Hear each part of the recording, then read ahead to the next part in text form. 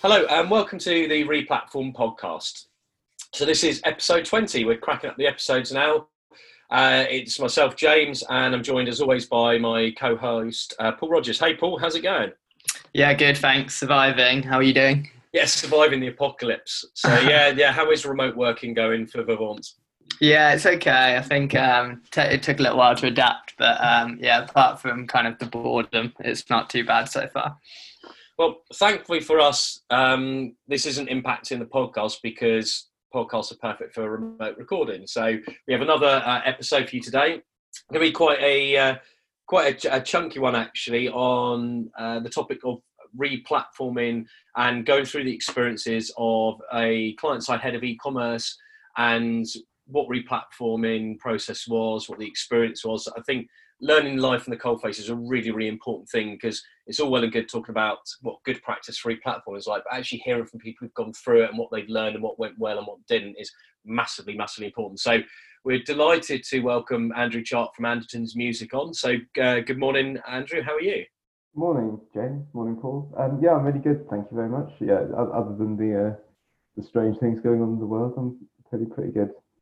Yeah, and you were saying to us, and you've got your team now fully set up for remote working as well.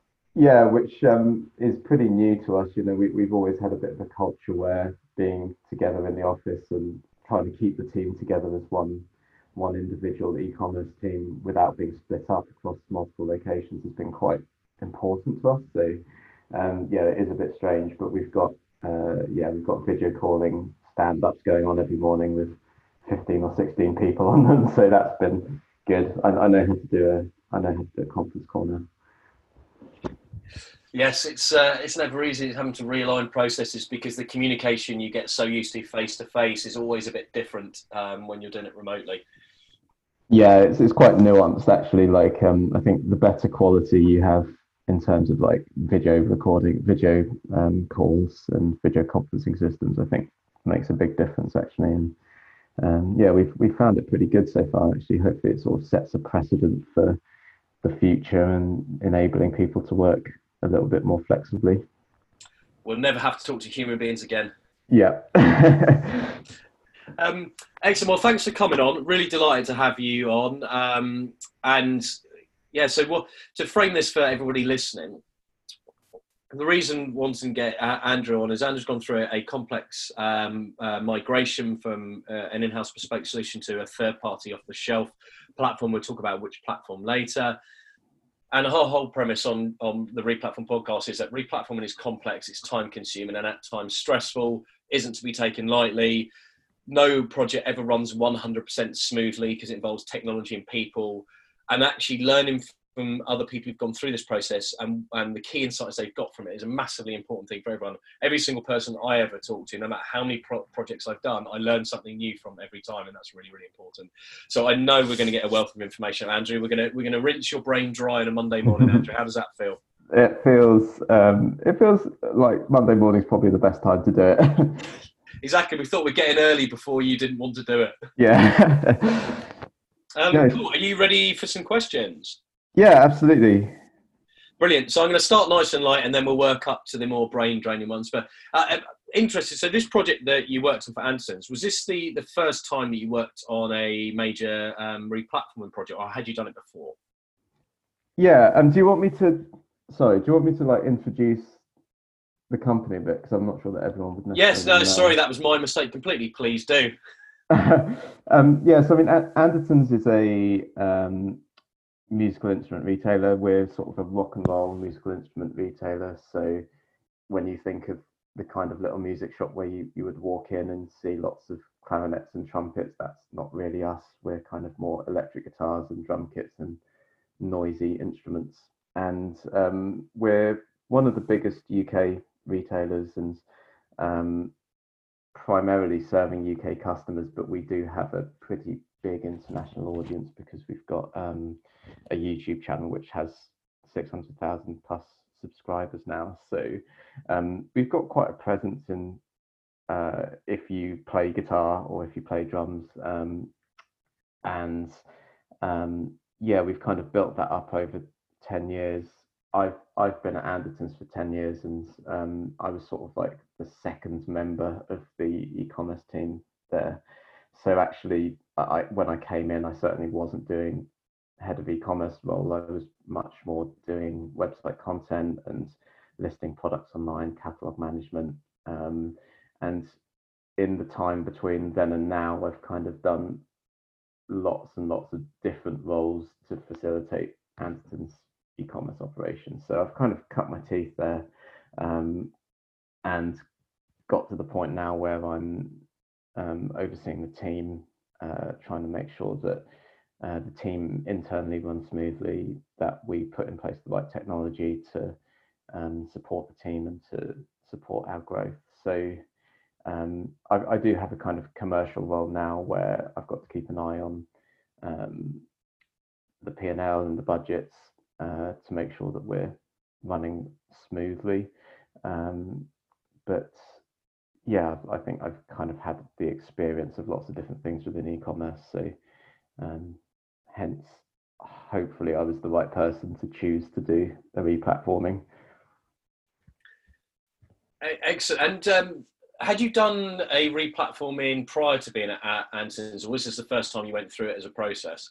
We actually did something at Anderton's a couple of years prior to the replatform we're going to talk about, which was we essentially replatformed, but within the same software, if that makes sense. So we kind of had a legacy system that was written in ASP.NET, which had long been deprecated. Sorry, I didn't mean that. We had a legacy system that was written in classic ASP, and it was long since deprecated, and we were struggling to develop it. So we essentially re-platformed, but with the same company, and we moved to a .NET version of the platform. So it was sort of like a re-platforming project in that we had to implement completely new software, but with the same people and similar scope. So there wasn't so much it wasn't so much like a project where people came in and didn't know what they needed to do. It was almost like that was the easy re-platform where we just had to refactor code. That makes sense. So I have a question. What were the main kind of drivers and objectives for this project? Like, why did you choose to re-platform to a whole new system? And also kind of what were the challenges you were looking to address? Sure. Well, we were, to give some context, I think we were on a bespoke system, or for all intents and purposes, a bespoke system. So we had worked with a small agency for probably the best part of 10 to 15 years, and they provided a lot of our IT solutions. So stock control and warehouse management and ERP, and it was all sort of done by this one company. And they were sort of, when we first started doing e-commerce, which was quite early, maybe around early 2000s, they were sort of the obvious choice to bolt an e-commerce platform on for us. We went through probably 5 or 6 years where it felt like we could only really add one significant feature a year. It was kind of feeling a bit sluggish from our perspective. There were plenty of ideas flying around, because we're a relatively niche industry as well. I think there was an element of there was a sort of feeling that we wanted to do things that satisfied our niche. So, just as an example, we would benefit from 3 tiers of product and SKU relationship, because I'm fumbling a bit at this point. I think we had some relatively bespoke requirements sometimes, and so we were developing this system quite slowly, but nevertheless it was becoming more and more tailored to Anderton's and what Anderton's needed as a retailer of a specialist product. So I think we were struggling to see how we were going to continue to grow if we continued at that rate. I think we felt like there was a big risk that we wouldn't keep up with the competition because we were developing too slowly. And there was an inherent risk as well of just all of our technology being with that one provider. So being that they were a small outfit as well, there was a risk that if they were to stop, to cease doing their business, then we would be in big trouble because we would have to replace everything. So I think, addressing that disparity in the rate of growth that we were having versus the rate of growth that could be sustained by the small technology company was the main thing from my point of view, with this background point of de-risking the whole IT operation. Yeah, and I think that's a common thing people experience. Actually, there's the flexibility of having a customized solution, but then the challenge of rapid scaling, and if you want to roll out new features and having to look at the release complications. So yeah, I think that's not uncommon with a lot of other businesses. So thank you for giving us some context to that. And how did you?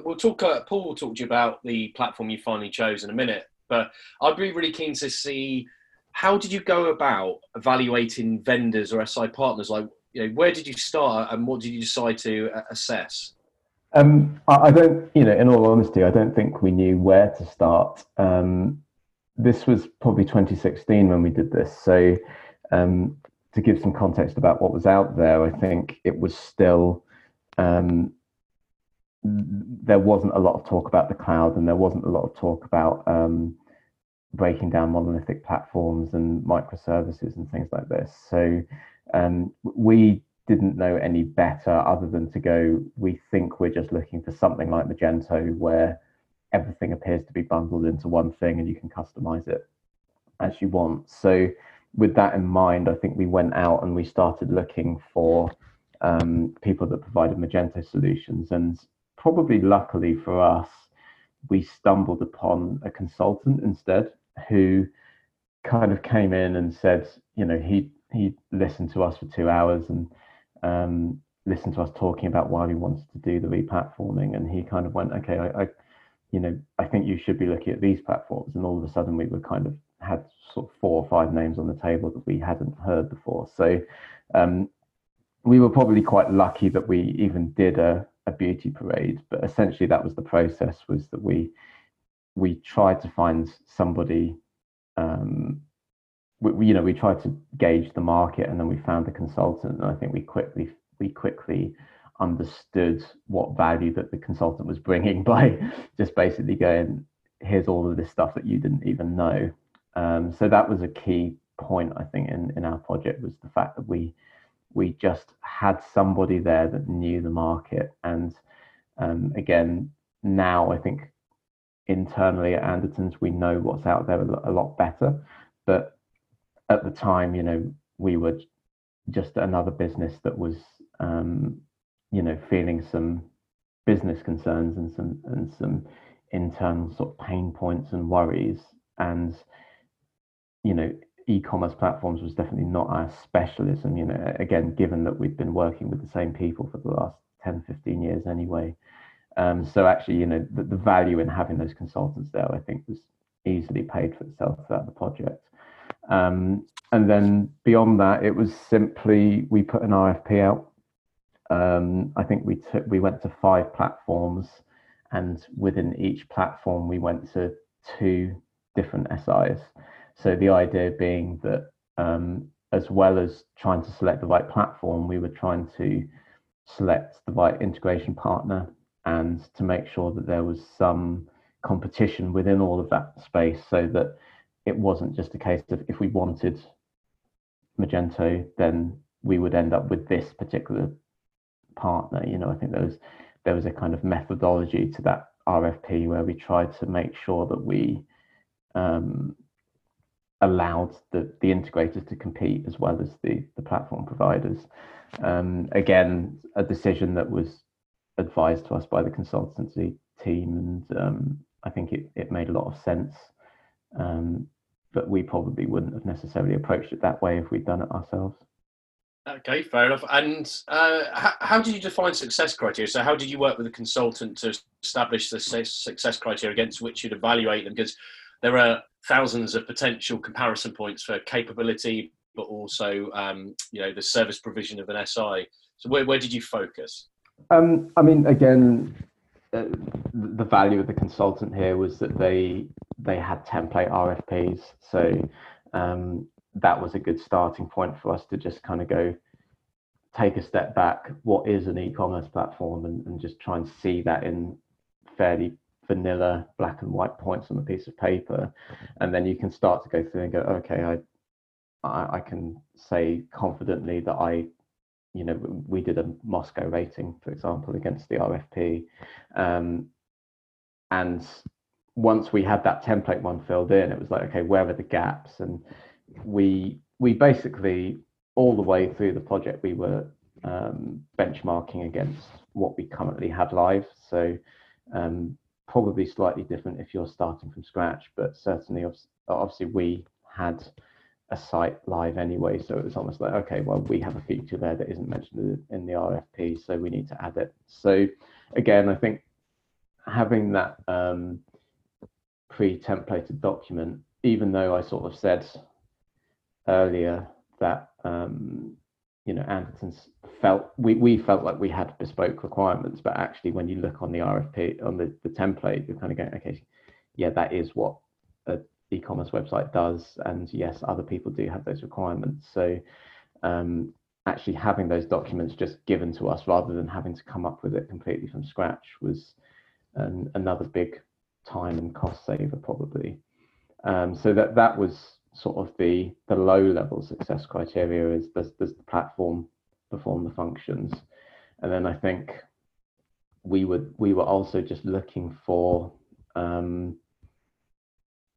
platforms which, we were looking for the pitches that really sort of inspired us. And it sounds pretty fluffy and subjective, but one of our frustrations, I suppose, with working with the smaller agency was just that they didn't have time to blue sky with us, and they didn't have time to kind of try things and fail at them and decide that they weren't the right thing. We kind of had to go through this whole process of really picking the things that we thought were going to make the biggest difference, because we just didn't have time to develop any more than that. So we were almost looking for people who were willing to kind of have those conversations with us and excited about going, what could we do that's a little bit different? And again, there's maybe not so many anymore, but at the time it felt like there were a few features of our site that we kind of used as examples of the innovation that we wanted to pursue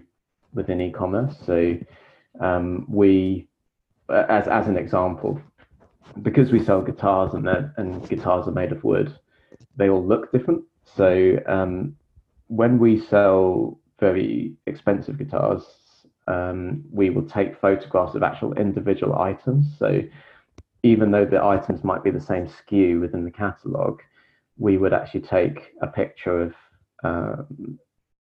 an individual serial number of the guitar and advertise it on the website to allow customers to pick between the different looking ones. So if they preferred a particular wood grain, or they prefer a finish that's a bit more kind of tinted than another finish, or people could compare that. And that was, we were doing that probably 2013, I think we were doing that, and we held that up as one of our big differentiators. It was something that we were doing that certainly no one else in the musical instrument industry at the time was doing, but also it was something that wasn't really with a lot of precedent within the wider e-commerce industry. So we kind of held that up as a feature that we were quite proud of. And we, as well as saying we wanted to replicate that in the new platform, we were also saying we want to have these conversations with you about how do we innovate doing similar things like that suits the musical instrument industry and the guitar industry and excite customers, and and essentially, leverage Anderton's ability to develop our e-commerce platform better than our competitors, hopefully. So we were looking for that kind of inspiration in the pictures as well. I think we had a base feature set which most of us internally at Anderton's were familiar with because we'd worked on the site, but we were also looking for that sense of we're going to be able to have this ambitious roadmap on the table and pursue it. That makes sense. I think that's all really interesting. I have a question, so slightly different question. So you talked a bit about looking at Magento, and you ended up selecting IBM. So what made you go with IBM, and also which other platforms did you end up looking at along the way? Yeah, so I think to paint the picture, we looked at 5. It was WebSphere Commerce, so IBM at the time, Magento. We looked at Demandware, which is now Salesforce. We looked at a company called Aurora, who had 2 or 3 kind of UK high street clients at the time. And we looked at Hybris. So we kind of had 2 enterprise players within IBM and within Hybris. Magento was very much cheaper. It looked more like the mid-market option. And then Demandware didn't work for us because it's a GMV model. So essentially we operate at very low margins. So it didn't really make sense to chuck 4% at the platform just operating and standing up for every sale. And in hindsight, that was the right decision, by the way. It's very much, you look at that decision now and you kind of go, Demandware would have been incredibly impactful on the business because we've just had a kind of couple of years of really struggling with margin, even beyond what we were used to before. So it would have crippled us a little bit. So yeah, we when we were looking at our final 3 were Hybris, IBM, and Magento, and we really, the strength of IBM was in the way that they sold it. I think they very much met that criteria that I talked about coming in and kind of going, firstly, giving us the time. I think that the sales team at IBM did take the time to understand the Anderton's proposition. At the time, IBM were very much talking about trying to tackle the SME e-commerce market by offering a cloud product for the first time. So they were very keen to sell it because we were the right fit of clients for them.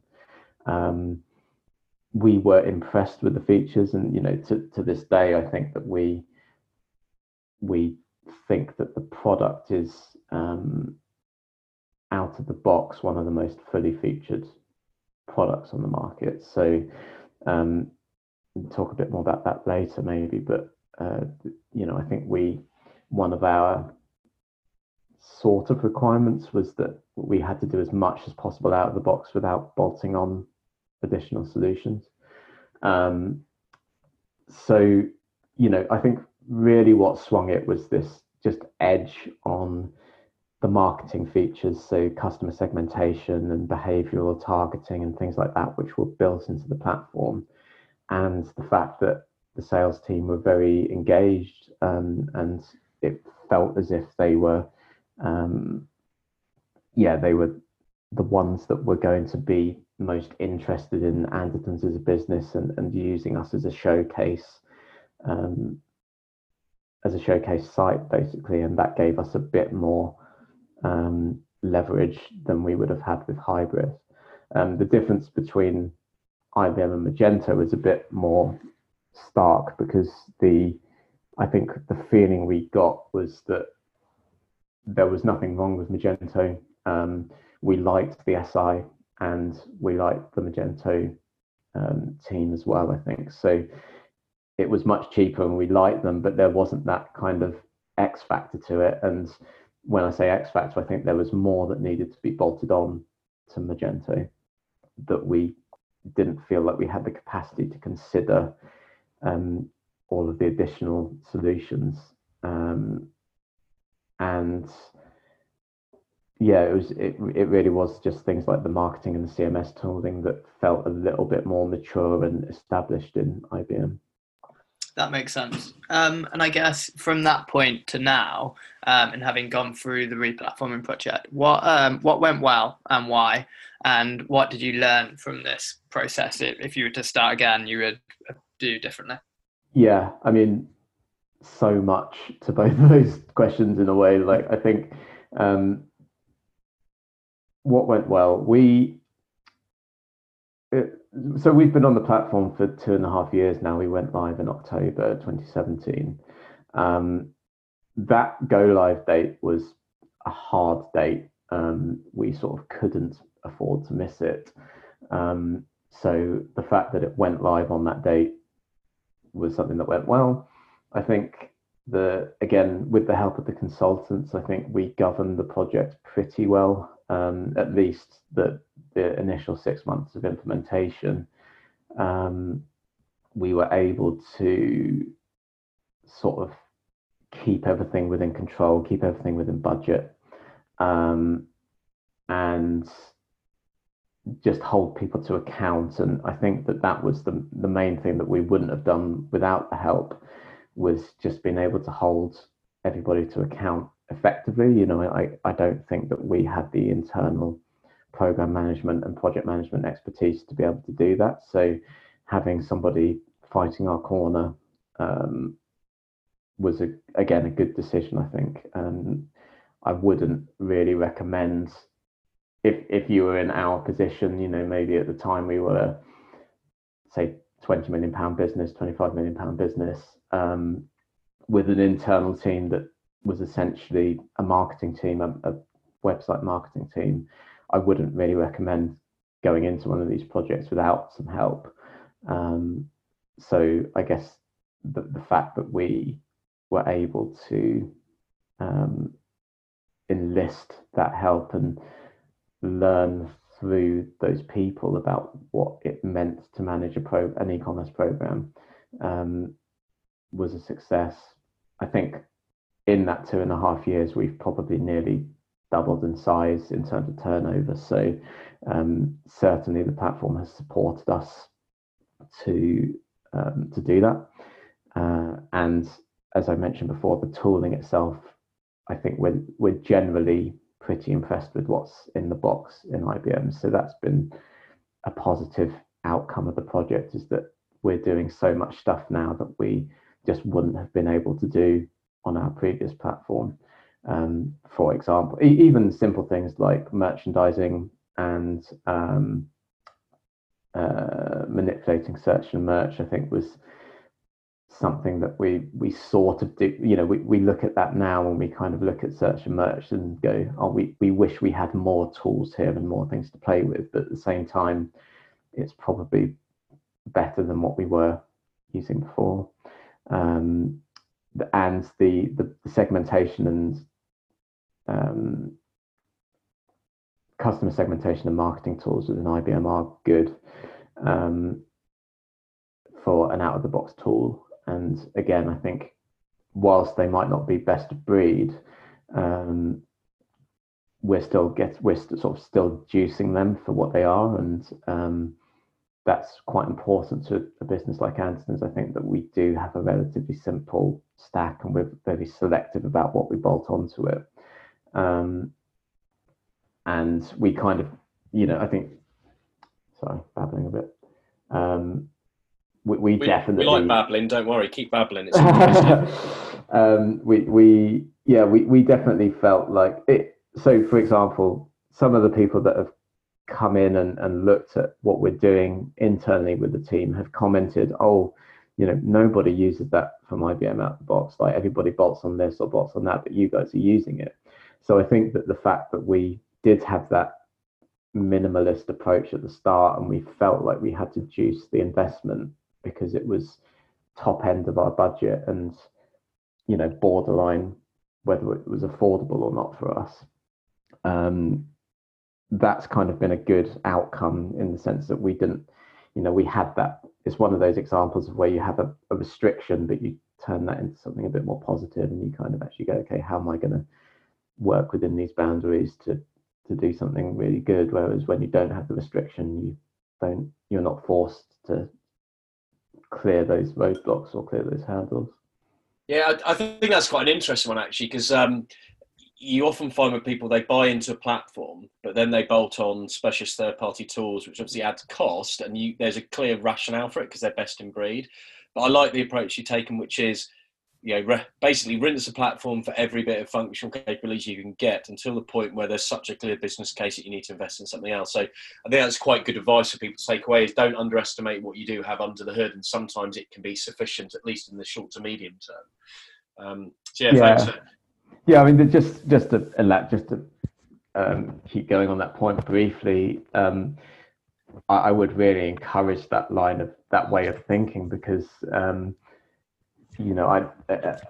be lying if I said I had experience outside of Andertons, but I've seen other businesses who have just bolted on everything under the sun, and it's like, what value are you getting from the platform?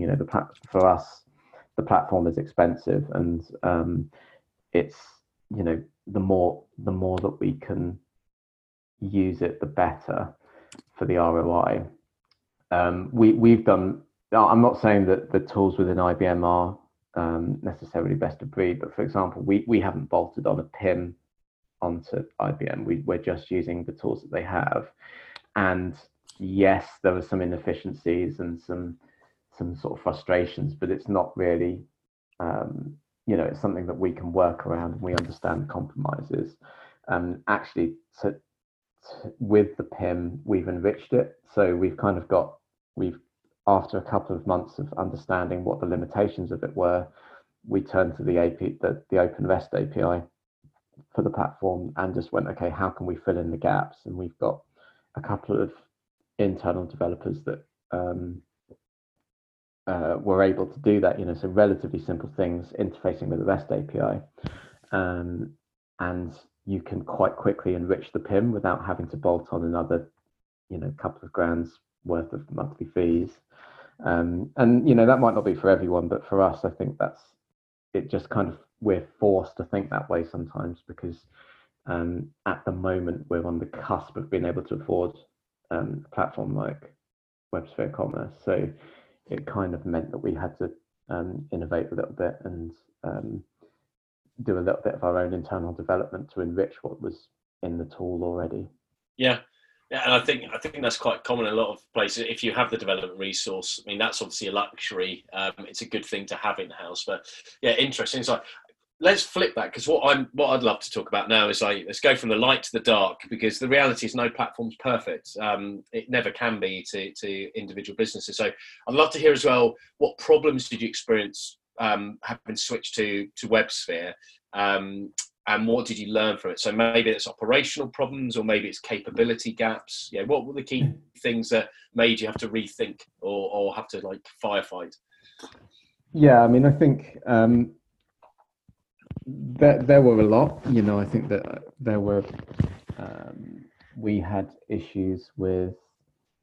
Let me just list a few. We had issues with performance. We had issues with SEO initially. We had difficulties within the project in terms of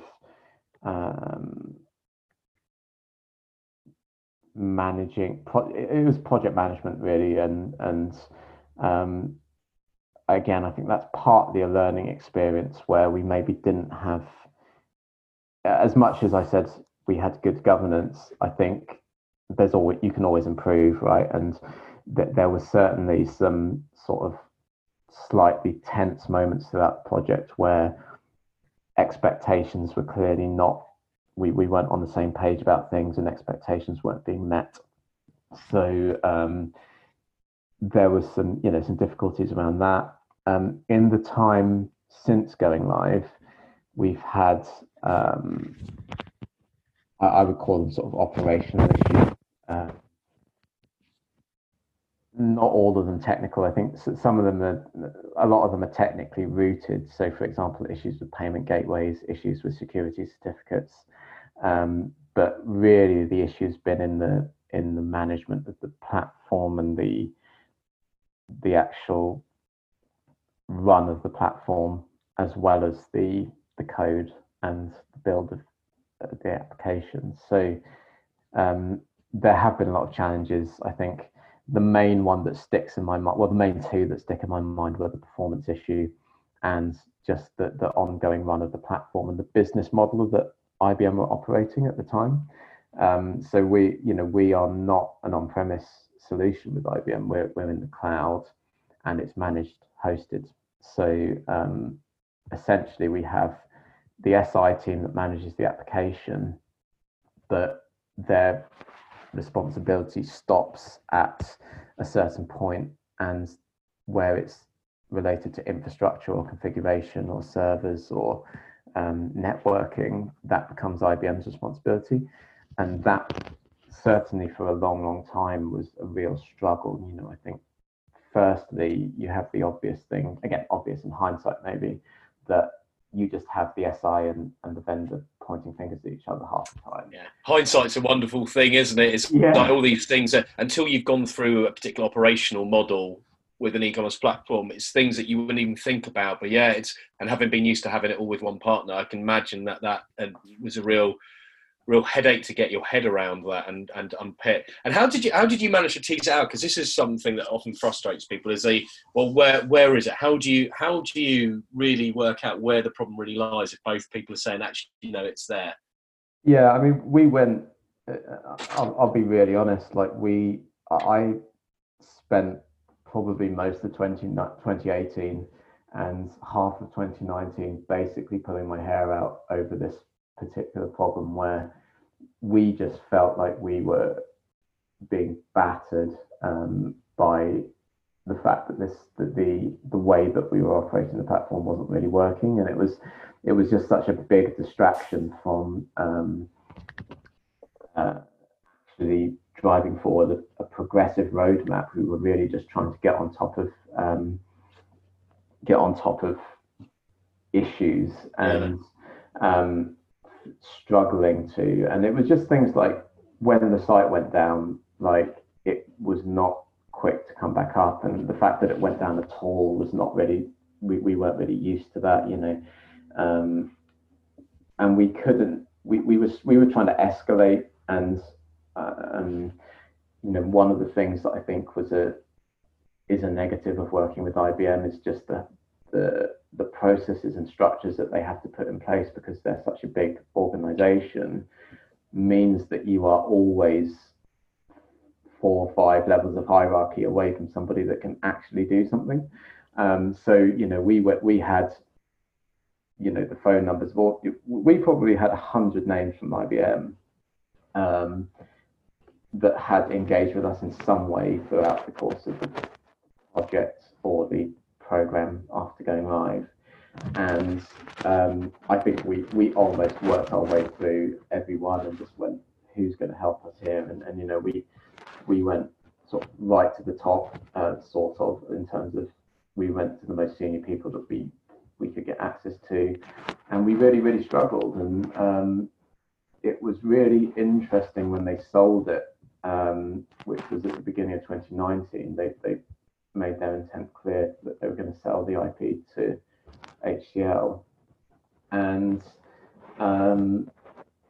it was almost like we realized at that point, the penny dropped, that they had changed strategy. Everything that we'd been sold in 2017 and about the this idea of targeting the SME market and being a big e-commerce platform player within that market and getting away from enterprise,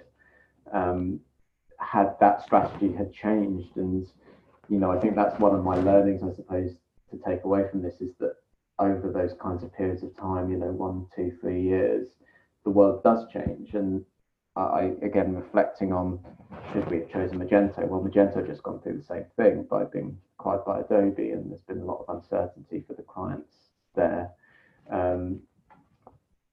So I don't think that we would have necessarily been any better off if we'd made another decision. But definitely one of my learnings is just understanding the operational model. It wasn't even in our heads during the project that might be a problem, but when you think about it in hindsight, you kind of go, well, what are the motivators for people, and what who's really going to have an interest in a company like Anderton's? And I think you kind of start to understand why that model doesn't quite work, and also with the advent of the fact that they were letting go of the platform, it kind of starts to become clear. So we're in a situation now where, firstly, I think that we're pretty convinced that the managed hosted model with a managed hosting partner for the infrastructure and a systems partner for the application was a bit of a failure for us. You know, it didn't really work. We are, I would say at the moment, I'm pretty optimistic about the new world, but we do have to spend a lot of money to get there. So the new world for us is licensing directly with HCL Commerce, and essentially just having a licensing arrangement with the vendor of the platform, and then having the application, but also the infrastructure run by a single partner. So the phrase being one throat to choke. And I think that that's going to probably be better for everyone, because the integration partner won't feel like their hands are tied, and they'll have a much bigger vestation in our success. And from our point of view, it means that we've, as I say, we've got one party to go to solve issues, and hopefully HCL, having bought the software, are more vested in its ongoing development, which again, I think I'm optimistic about that. And from what I've seen, it's, you know, they do have a really ambitious roadmap for the platform, and it's really quite quickly going to bring it into make WebSphere Commerce a cloud first platform, essentially. So the final bit of sort of interesting stuff for me on this front is that when the deal with HCL did go through, after a few months of everybody finding their feet, we did find some very good execs at IBM who are now guiding us through this transition. And I think going all the way back to, we couldn't find the right people, the hierarchies are too big, the processes are too don't allow for any creativity or any out-of-the-box thinking. What I think we eventually found was the people who had worked on WebSphere Commerce for 20 years, and they were just proud of what it is, and they wanted that to continue within an HCL world. So eventually finding those executives is probably put us in the best place that we've been with IBM in the sort of 24 months we've been with them. So I am optimistic, but there definitely have been some really hard learning curves there, and stuff that, you know, I'll be very honest, has really pushed me. You know, it's really, as well as sort of emotionally pushing my buttons sometimes, because you kind of feel like you care so much more than anyone else cares. But it's also pushed my sort of the way that I think about commercial relationships and operating the platform. It's not just about feature and function, it's about how does the whole thing work together, and what are the people like. So you know, what people are truly invested in the product, and what ones are the ones that just kind of have to say whatever they have to say, either because it's you know, meeting their own kind of KPIs, or whether it's because I think that's a really good. Sorry, I think that's a really good point actually about the people element and the relationships. Like Paul, I know from previous conversation with Paul, he's seen similar things where people have been stuck in that kind of like gap of where's the responsibility, haven't you? Yeah, absolutely. I think it's a really interesting one, particularly with platforms and SIs that are new to cloud products. I think there's quite a big gap there, and often it seems to end up with kind of finger pointing and calls with both parties and trying to escalate to different executives. It definitely sounds very familiar. I've seen that quite a lot recently with a couple of platforms. So I have another question for you. So if you were to start again, what would you have changed and how would this have benefited the project? And then also, are there any decisions that you wish you could have, or are there any parts of the project that you wish you could have allocated more time to? Yeah, so I think the most obvious one to me is probably around that initial RFP. So when I said it was a template RFP, it was maybe 300 lines. So we had 300 points where it's like, should do this, should do that, must do this, must do that. And when I look at that RFP now, I kind of go, I could have easily made that 4 times as big, 5 times as big. And whilst I'm not sure how productive that is, I do think you've got to be from the client perspective, you've got to be very, very clear about exactly what it is you're expecting. I don't think you can make any assumptions really. And especially with us, I think where there's nuance in the requirements, you've got to say it at some point and you've got to make sure that it's captured. So, for me, I think that could partly be done by making the RFP a bit more granular. At the time that we went into the project, we were not really documenting anything within the team. We were kind of just going, okay, the knowledge is within the team, and we train each other. And largely, there's no manual, there's no run book. Now we've got a completely different philosophy, and I would wholeheartedly recommend to anybody, even if you're not thinking of replatforming for another 3 or 4 years, to start documenting your current platform now, because there's so much stuff that even if we don't really realize it is in our own heads. And the fact that we now have a rich specification and we keep it relatively up to date, and we're not just specifying the platform, but we're specifying the ways that we work within the team and the processes that we follow, and we're kind of putting checklists in. That kind of culture around documentation that we've moved to as a result of the replatforming project, I would sort of say that's what I would really like to start with if I had to do another one, is just this sense of what are we doing now, why are we doing it, how are we doing it? Because I don't think that's communicated in the 300-line RFP and 2 or 3 workshops. I think that's something that's very much more ingrained in the business.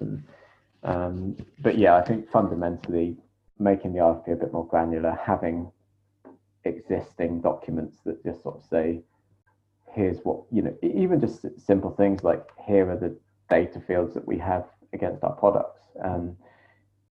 It's not, you can imagine thinking of any retailer that you haven't worked with, what data fields do they need to operate their business? And you might be able to guess half of them, but I'm sure you wouldn't be able to guess all of them. And that's what the situation is for anybody coming in trying to respond to your RFP, is that they're making assumptions, and you're assuming that they understand. And even if, like we did, I think we did a relatively good process, there's still 10-20% where expectations don't align, and those are the bits that are painful within the project. So the more that you can mitigate against that, the better. I think we rushed the RFP quite a lot. I think from having that template to deploying to the 10 SIs and the 5 platforms, the RFP was less than a month.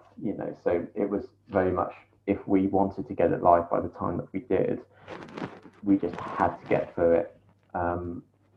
And burn the midnight oil on the RFP. And I kind of wish we hadn't had to do that. I do think that we wouldn't have gone live when we needed to. This is the joys of replatforming, isn't it? Is there's always risk, there's always compromise, and there's always the hindsight of maybe we could have compromised here rather than there. And it's really interesting hearing your thought processes and what you've experienced, because I think it's going to resonate with a lot of people listening, because no project I've ever done when I was head of e-commerce or when I've helped clients has run 100% smoothly. And there's always bits where you go, oh, bollocks, why didn't we think about that? Yeah. And then you take that into your next project and go, right, don't mess that bit up. And then in the next project, you go, oh, bollocks, why didn't we think about this? Yeah. And I think I like your point about the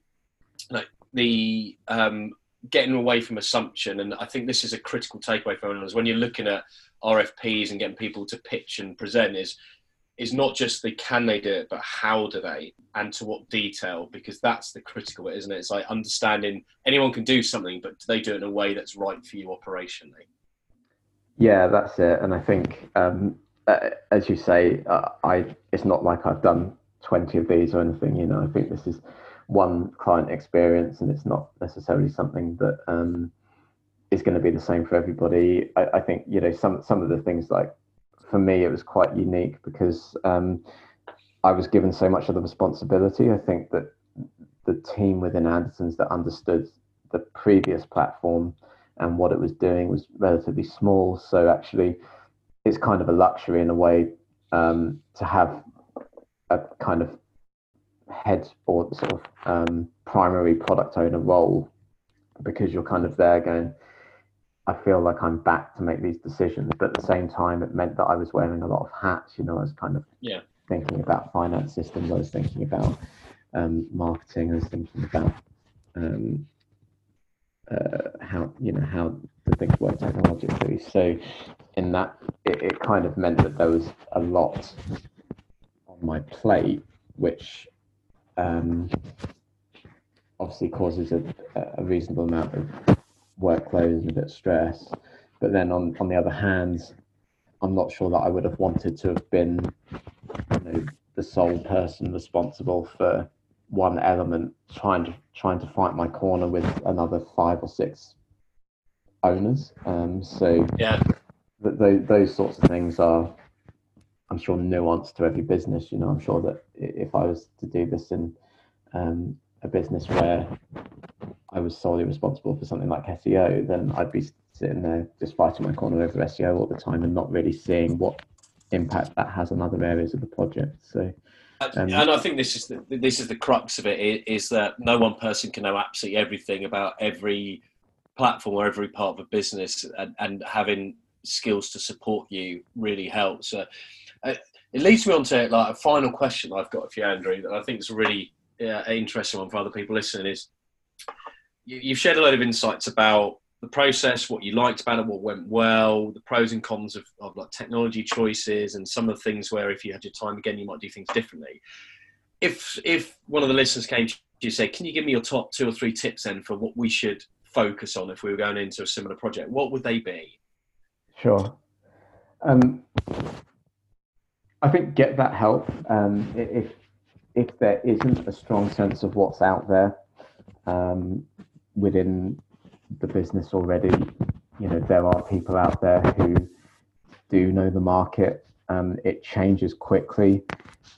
If we were looking right now, you know, we'd be looking much more at the providers that were strongly positioned for operating this in the cloud. It takes away a lot of the worry about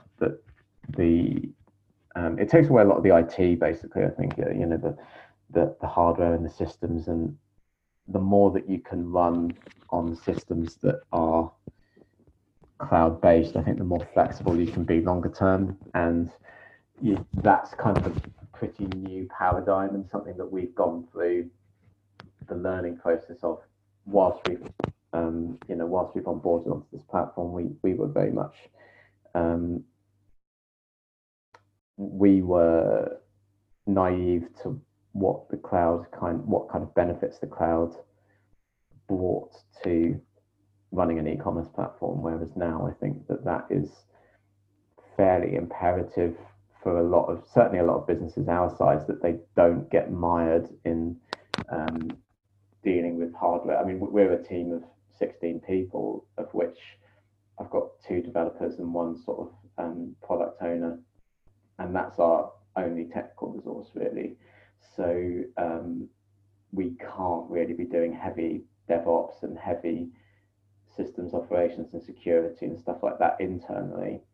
And the cost of doing that externally is significant as well. So, I think the more that you can minimize that by making the underlying platforms, essentially moving where that line is of responsibility to be more about what gives value to our business. So the front end, for example, and trying to make sure that you're really responsible for the front end of the site, and back end can be run by an integrator that has the expertise, but using things like the cloud to get the things like elasticity, so resource, the amount of resource that you need to run the site in terms of computing power, for example, is obviously you can vary that when you're in a cloud platform, and those are the platforms I think that understand that this is what SMEs kind of need at the moment.